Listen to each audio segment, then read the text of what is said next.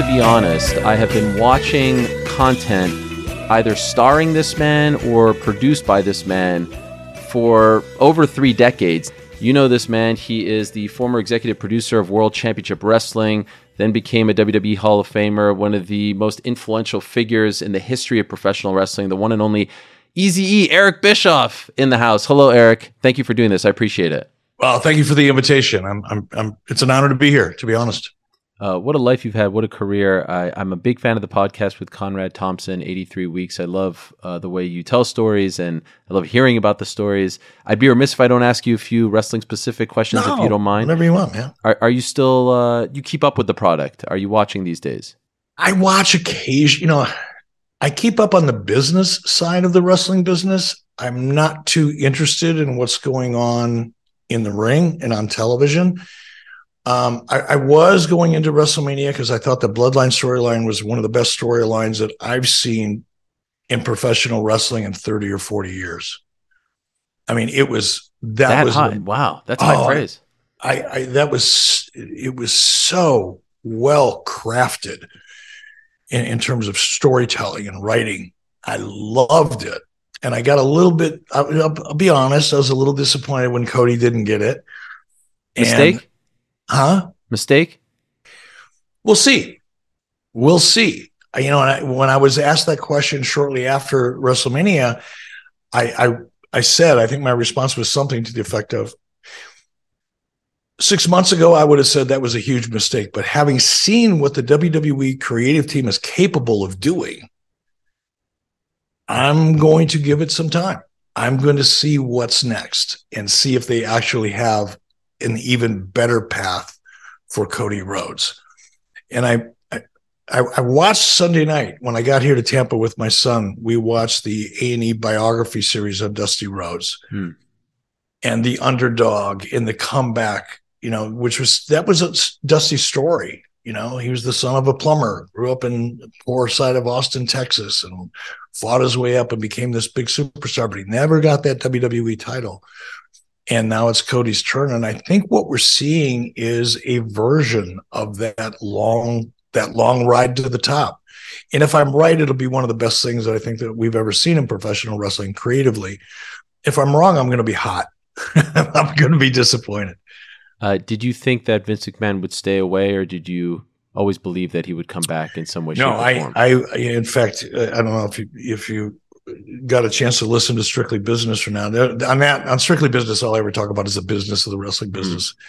But when it was announced that WWE was for sale, I went, nah, it's not for sale. Vince is never going to go away. And then when it became apparent that it was for sale or that they were looking at options, I came out and called Endeavor. I said, if there is a transaction, Endeavor is going to be the player.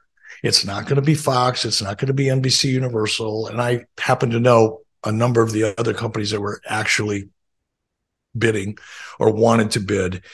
And it was none of those. I said, it's going to be Endeavor. And Endeavor came out and essentially tried to deny any interest. But I didn't buy that either, just by the way the press release was structured. So when the Endeavor deal happened, it was like, okay, this is Vince McMahon going out on his own terms. That's what this is. Vince's involvement in the business. There was no way he was going to let anybody push him out of his own business. That was my opinion.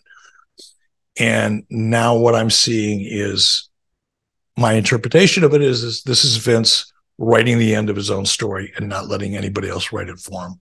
Do you like this move for WWE? Oh, I love this move for WWE.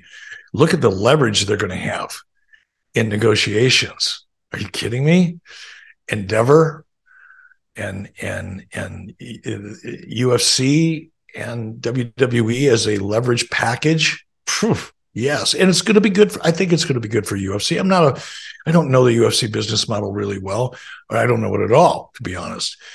But I know what they're not doing. They're not doing licensing and merchandising to the extent that they have the potential of doing. And that's an area, if you look at the business model for WWE, their licensing and merchandising division is very mature, very sophisticated, and very well embedded in the marketplace. And I think UFC is going to benefit from that. Conversely, I think that WWE is going to benefit from certain strengths that perhaps UFC has. I think combined, they're going to have great leverage when it comes to negotiating for venues. That's a hell of a lever, right? So I think there's going to be enough. I hate to even use the word synergy because it's so overused and abused, but I think there is legitimate, not press release synergy, but legitimate functional synergy between the two companies.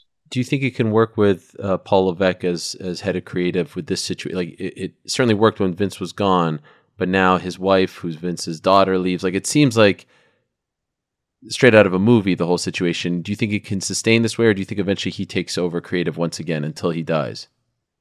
Until Vince dies? I feel like I feel like that's what he wants. That he would be the head of creative until the day he dies. I don't think Vince is ever going to die, really. Okay. When the meteor hits and wipes out everybody else, there's going to be cockroaches and Vince McMahon, and he'll be booking matches with the cockroaches. Right. No, I definitely. We got a glimpse of Paul Levesque's capabilities. It's not. Look, I wasn't there. I don't know what I'm talking about really, but I know the system fairly well, and I know the people fairly well, and I still have a couple of really close relationships there. And I think we got a good look at what Paul Levesque is capable of. And I think what Paul Levesque is best at doing is managing the process, sifting through the good ideas from the bad ideas, and filling in the blanks. I don't think Paul's sitting at a table coming up with ideas. I think Paul has a very sophisticated, highly, highly capable team of people around him, from Bruce Pritchard all the way down. Ed Koski, who's been there since the early 2000s, is a phenomenal writer and very, very experienced. So I think what Paul's capable of doing is letting people who are good at what they do the best they can without a whole lot of interference. That was the problem with Vince, my opinion. The 4 or 5 months that I was there, you couldn't take a breath creatively unless it was approved in writing by Vince McMahon. And even once it was approved, he could change his mind 45 minutes later. I mean, it was tough, right, and stressful, but it did bring out the best in a lot of people. So there may have been a method to that madness. Nah, there wasn't. It was just him. But Paul, and the cool thing about Paul is that Paul's been on the receiving end of that. Paul knows what it's like to have someone sitting at the head of the table who's kind of all over the map and changes their mind on a minute's notice and just reacts to the last person they talk to and things like that. So I think Paul will bring the best out of the extremely talented writing team that they have. When's the last time you spoke to Vince? December. Oh. Yeah, what was the reason? December. What was it like? No, what was the reason? Like, why in December? Any particular reason? If it's private, I understand. But was something? Was there like a catalyst for the conversation?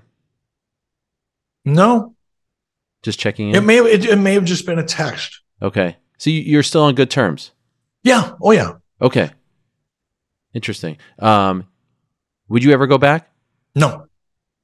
Have you ever been approached about going back? No. And if I was 20 years younger, in a heartbeat.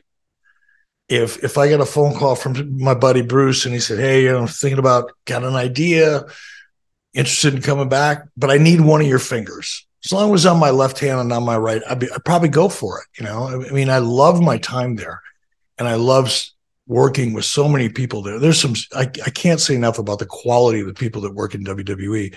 It was a blessing to have an opportunity to work there. But at this stage, I'm 68 years old, and I live in a beautiful part of Wyoming. I live right outside of Yellowstone National Park, and it's been my dream to live there since the time I was a little kid. And I've worked my ass off throughout my life to have what I have there.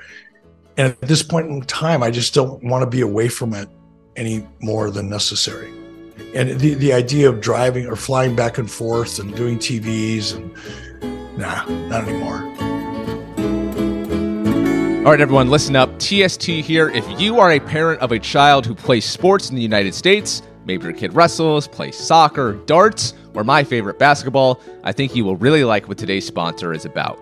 With PostGlow, parents like you can give your child a custom masterpiece to recognize their achievements on the mat, court, or on the field. Here's how the process goes. First, you'll answer a few milestone-related questions, and then you'll schedule your free design consultation. After that, you join a virtual session to customize the article layout and make any desired changes. Third step, My PostGlow creates your memory. You'll receive a custom keepsake showcasing the full journey of the milestone, printed on metal in your choice of 11 by 14 or 16 by 20 sizes. The metal print, by the way, adds elegance and durability so the artwork can stand the test of time. Personalized story, photos, and design included, plus free gift wrapping and shipping. Unlimited changes until satisfied or your money back. Get this custom masterpiece, which serves as a constant reminder of your child's hard work, dedication, and achievements. Special offer running right now site-wide. Take advantage of this limited time offer of 10% off before the 4th of July to secure this meaningful gift at a discounted price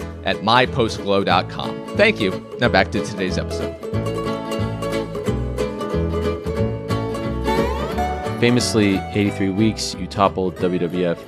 Can AEW do the same? Do you see in them what you guys had in the mid 90s? Nothing even remotely close to it. Why not? They have all the money in the world, which is a nice thing to have, but without vision and without a true understanding of the industry, it's just a really cool hobby. And that's what AEW is for Tony Khan. It's a hobby. It's a really, really, really well-funded hobby that we all get to watch and participate in on television. But if you look at the creative, if you look at some of the strategic decisions they've made, look what they're doing right now. Look at the mess that they've been in for the last 6 months with CM Punk. It's ridiculous. And they bring CM Punk back one more time. I think he's going to be he's not going to be good for morale, for the locker room. He's got a pattern that proves that. He's fragile as hell. He's just not what people perceive him to be. He can't live up to the expectation. He's not really that good. He's not really that much of a draw. Yes, he raised the revenues for the pay-per-views when he first got to AEW because he'd been off TV for a long time. He hadn't been in the ring, wrestling ring, since he left WWE. And I will give Phil Brooks credit. He was able to keep that mystique intact. He didn't overexpose himself from the time he left WWE to the time he arrived in AEW. And because he didn't overexpose himself, he had a big impact when he first came in. But if you go back and you kind of look at the only thing we can look at and track and judge, really, because we don't have access to the financials, is television ratings. And yeah, when Phil Brooks came in or CM Punk came in, yeah, ratings went up. 3 weeks later, they went right back down to where they were before. When Wembley was announced for AEW, and I knew it was going to do well, somebody asked me, should they bring CM Punk in and try to sell it out? I said, no, try to sell it out, but do it without CM Punk. Do it with your roster. Don't create the perception that you need CM Punk in order to be successful anywhere. And sure enough, they sold 65,000 tickets. No CM Punk, not even on the card. CM Punk's announced, they sell an extra 1,200 tickets. He's not the needle mover that people think he is. And to bring somebody in that has caused so much disruption and damaged the brand. I mean, CM Punk sat there in a press conference right next to Tony Khan and made him look like a moron. He just emasculated him right there in public, ripped the company, destroyed the locker room, and they bring him back? I don't get it. So you would have cut ties? If you were Tony, you would have cut ties? Yeah, in a heartbeat. I'd have grabbed the mic out of his hand and just sent him packing. It's just not worth it. Are you speaking from experience? Have you ever been in a similar situation? I mean, there's been never to where you thought someone was a cancer, but for whatever reason you kept them around and you're kind of feeling like you're seeing the same thing play out here? No, I've never been in any. I've kept people around I didn't think had a lot of value, but there were reasons why. Maybe they were already under contract and I'm going to be paying them anyway. Right. Use them whenever I can, put them on the road, send them off on house shows, things like that. But never have I sat next to somebody who publicly humiliated me and my company and my roster, and just sat there feeding his face with cupcakes while he was doing it. It was just such a bad. I mean, I felt bad for Tony. I really do. I got angry for Tony. It was the most humiliating thing I've ever seen. Have you ever met Tony? Oh yeah, a couple times. And do you think that he can at least take them to, and maybe it's not 83 weeks and all that, but like, do you feel like he can be the leader that takes them to the next level, or have they hit their ceiling? They've hit their ceiling. Look at their ratings for the last. I mean, they've got 850, 900,000 hardcore fans. Mm-hmm. That's it. That's all they're going to have. Now they can do something every once in a while, and the curious peripheral fans, occasional fans will show up to see what it is. But they're going to hover around 850, 950. Every once in a while, they hit 1 million viewers. And if you look at their weekly ratings, it's a flat line. It's a little bit of variance here and there, but for the most part, nothing has moved, no matter what they do. Tony just doesn't have the vision. Tony doesn't really understand the television business. He doesn't know how to produce. And I don't know that he's capable of recognizing that and allowing people that do know how to do it, because he's surrounded by people that do know how to do it. But Tony wants to be the Booker of the Year, the Dave Meltzer Booker of the Year, and be recognized as a creative guy, and he's not. It would be like me wanting to be recognized as a heart surgeon. I can be a big fan of heart surgery, but that doesn't make me a heart surgeon. Tony's a big fan of wrestling, but that doesn't make him a television producer or a wrestling producer. By the way, do you think that he should move mountains to keep MJF? Do you feel very highly about his trajectory and his future? It's clear that there's some interest there from WWE, and he's built up this, I'm going to be a free agent January 1st, 2024. Is this a big deal for them, in your opinion? I think the world of MJF as a talent. I like him as a person. I've crossed paths with him a number of times, and I just can't say enough great things about his talent. I don't know what MJF's goals are. We've never had that kind of a conversation. But if I'm Tony Khan, I'm going to work pretty hard to keep MJF on my roster. Okay. I'm going to have to, because if you look at that roster, there's not a lot of other talents that are anywhere close to MJF in terms of overall ability and connection to there's a lot of great wrestlers there, athletes. There are, Chris Jericho's, he's on the downside of his career. He's 53, 54 years old. Bryan Danielson, he's kind of a part-timer at this stage of his life.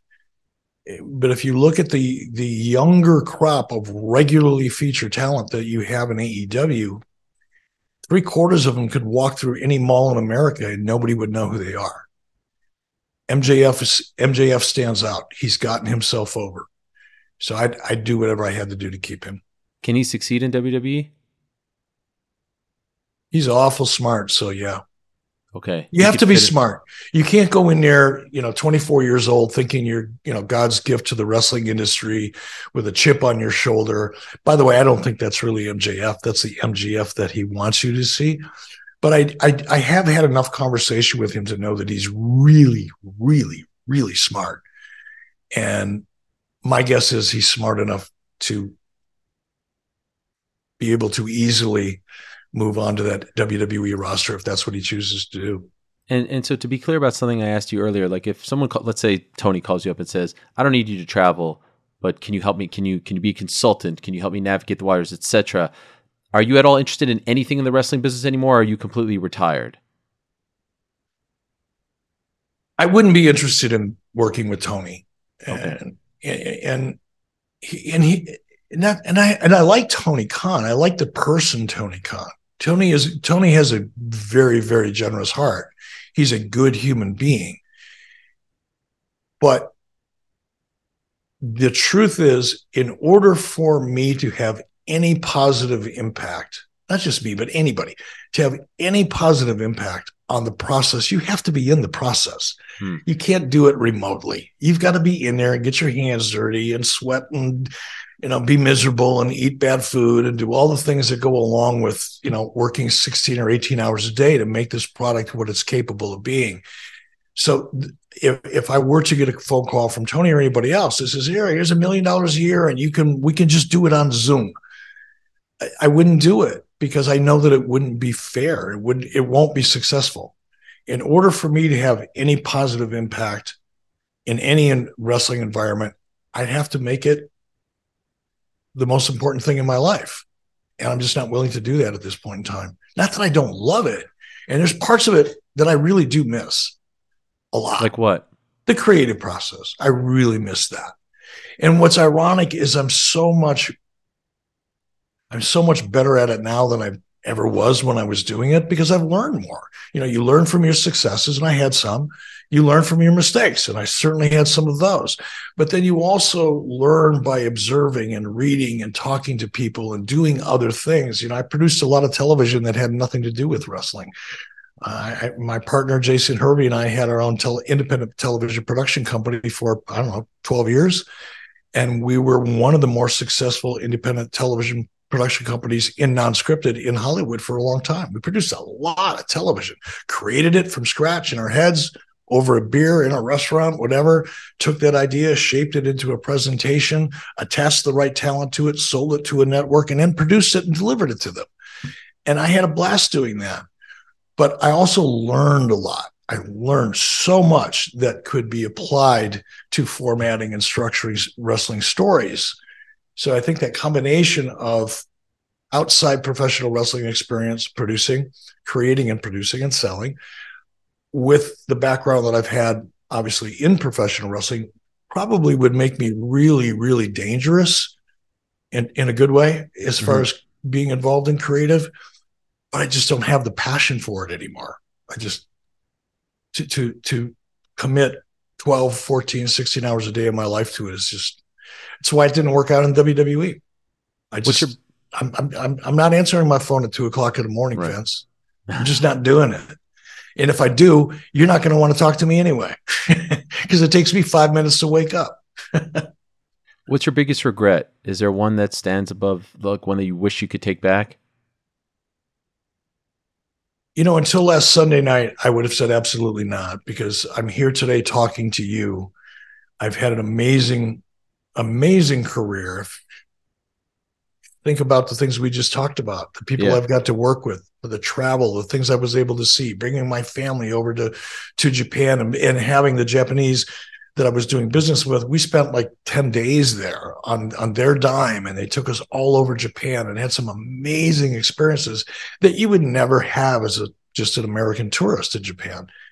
I could never look back and say I regretted anything, but I think now I wished while I was working with Dusty, because Dusty Rhodes was kind of a mentor to me. I don't want to say mentor, that's overstating it, but he really did take me under his wing. He really did make it easy for me to feel really comfortable when I first got to WCW. I rode to towns with Dusty. It was Dusty Rhodes, Janie Engel, his assistant, Doug Dillinger, his head of security, and me.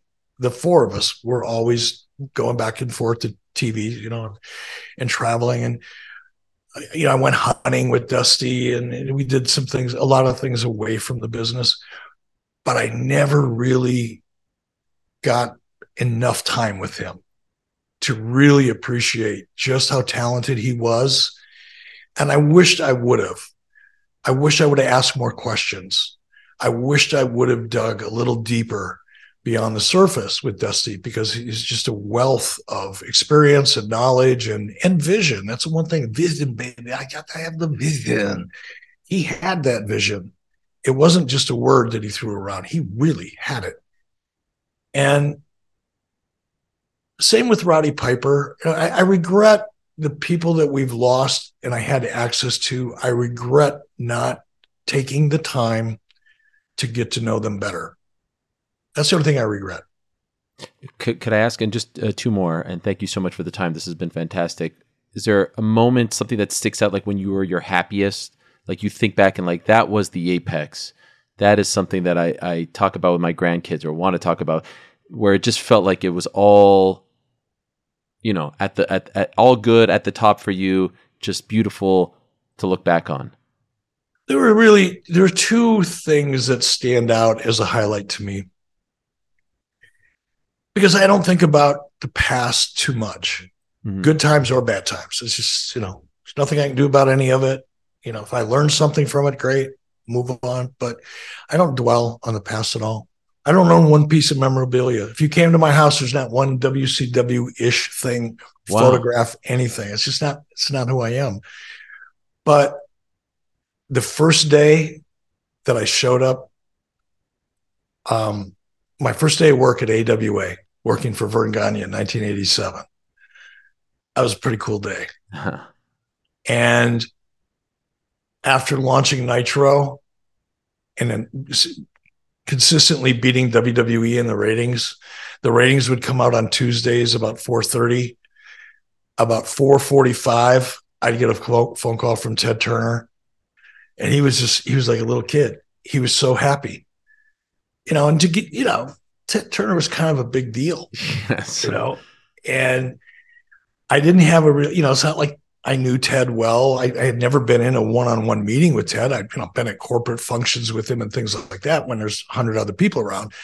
But to see that phone light up and see Ted Turner's office, you know, on my caller ID, I was like, ooh, this is pretty cool. And it was so much fun.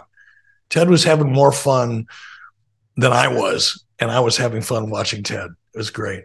That is amazing. I could ask you about specific things all day long. I could keep you for 5 hours, but I won't. But just one last one, if you can indulge me. I've always wondered about this. That, speaking of first days, and I was wondering if you were going in this direction.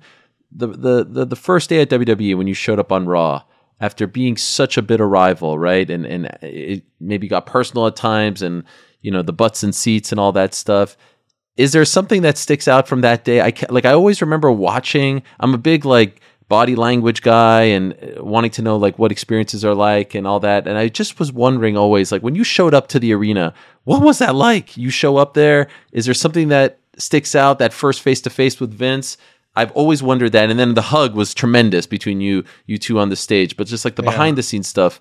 If there's anything that comes to mind, I'd love to know. Yeah, I mean, it was interesting because it was when Vince called me and said, hey, because people don't realize this, but WWE had called me the year before and asked me to come in. But it was Jim Ross that called me. And Jim and I are really good friends now. We're all good. But at the time, Jim still had a little bit of a chip on his shoulder regarding me. Jim still felt like for some reason that I was responsible for him being let go, even though he requested his release. All I said was, sure, if he wants to go, let him go. Why keep a guy that doesn't want to be here? And I knew Jim pretty well. Crabby Jim Ross is not a pleasant experience anyway. But somehow in Jim's mind, that equated to me having fired him. All right. So anyway, Jim Ross calls me up, and this is a year before I actually came in. And it was right before the 4th of July. And over the 4th of July, it's my wife's birthday. My father passed away on the 4th of July. So it's kind of a little family reunion, friends. And I got friends that come in their Harleys and whatever. It's a big deal. Has been for 20 years or more. Anyway, it was 3 or 4 days before the 4th of July. And I've got friends coming in on their way, literally on their way into Wyoming to visit for a week or so. And I get a call from Jim Ross. And he was very circassious in relaying any information. Yeah, boss, hey, Eric, how you doing? Think about, maybe bringing you in and, having a look, maybe see if we can do something together. And I said, well, Jim, what do you have in mind? Well, don't really know, just kind of run some ideas around. So, Jim, you want me to drop everything that I'm doing? I didn't say it this way, but what I was thinking was, you want me to drop everything I'm doing, fly in to wherever it was for WWE on a Monday, fly in on Sunday, and then be there Monday and then fly back. You don't want to tell me what I'm doing. There's no contract on the table. You just want to know if I'm willing to show up. And the truth is, the honest truth is, I had gained a lot of weight. I was not TV ready. And if you go back and look, even by the time I got there, a year later, I was still pretty chunky. But I knew I wasn't TV ready. I had friends and family coming in for the 4th of July. And I could tell that Jim really didn't want to make that phone call. It's the last thing in the world he wanted to do that day was call me and have me come in.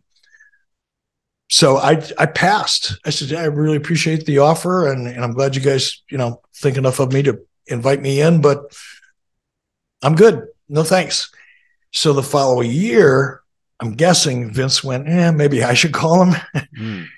And I got on the phone with Vince, and it took me about a minute and a half or 2 minutes before in my mind I knew I was going to go. Wow. Because it was an opportunity for me to kind of end my story the way I wanted to end my story. It didn't end well at WCW. And I thought, you know what? I know I'm pretty good as a talent. I know I'm pretty capable of doing some fun things. There's a whole lot of people in WWE I've never had a chance to work with. And that's just, as a performer, that's always fun.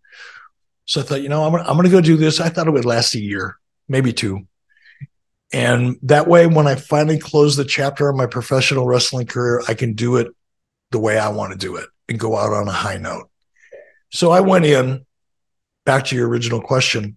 One of the things I told Vince on that phone call is we can't tell anybody. I mean, we've got to keep this secret. And I said, Vince, I'm going to tell you the truth. I knew you were going to call me today.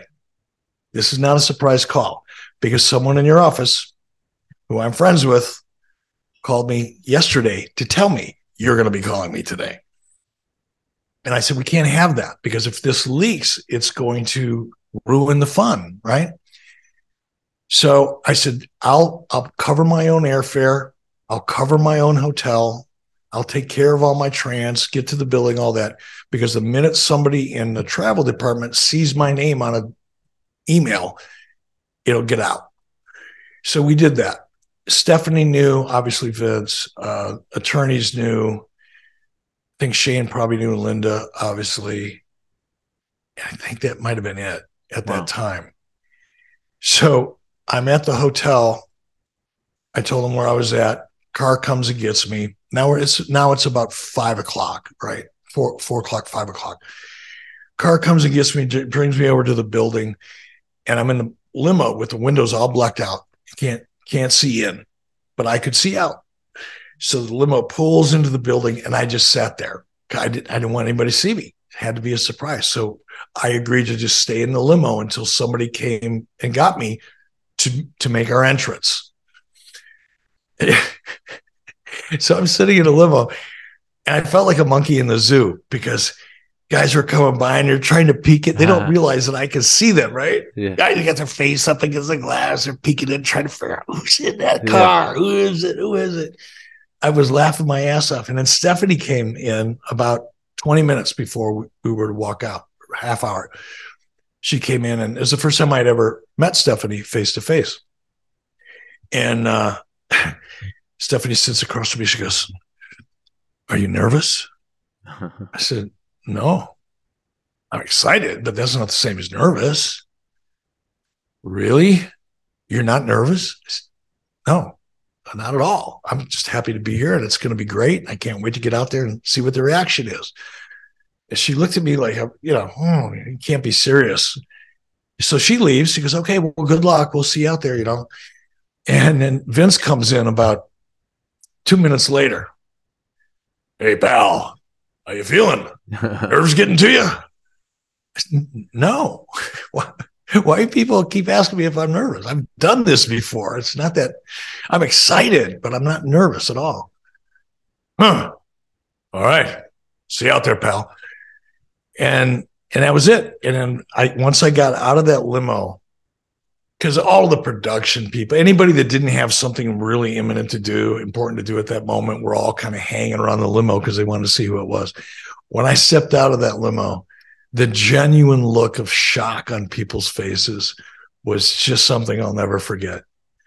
I'll never forget that. And the other thing I will never forget is how welcome everybody in the McMahon family. There was still some talent, Arn Anderson, Ric Flair, but Linda, Vince, Stephanie, Shane, they were so gracious and so welcoming me. I mean, I felt like I was home. As Wow. weird as that sounds, given the battle and the nasty things that we did to each other, and publicly and not so publicly, to feel that much a part of their world, really from the first night, made me feel real good. It was a very unique experience. Well, this has been tremendous. I can't thank you enough. I've wanted to talk to you for quite some time. Really appreciate all the time you gave us today, a little reminiscing, a little contemporary stuff.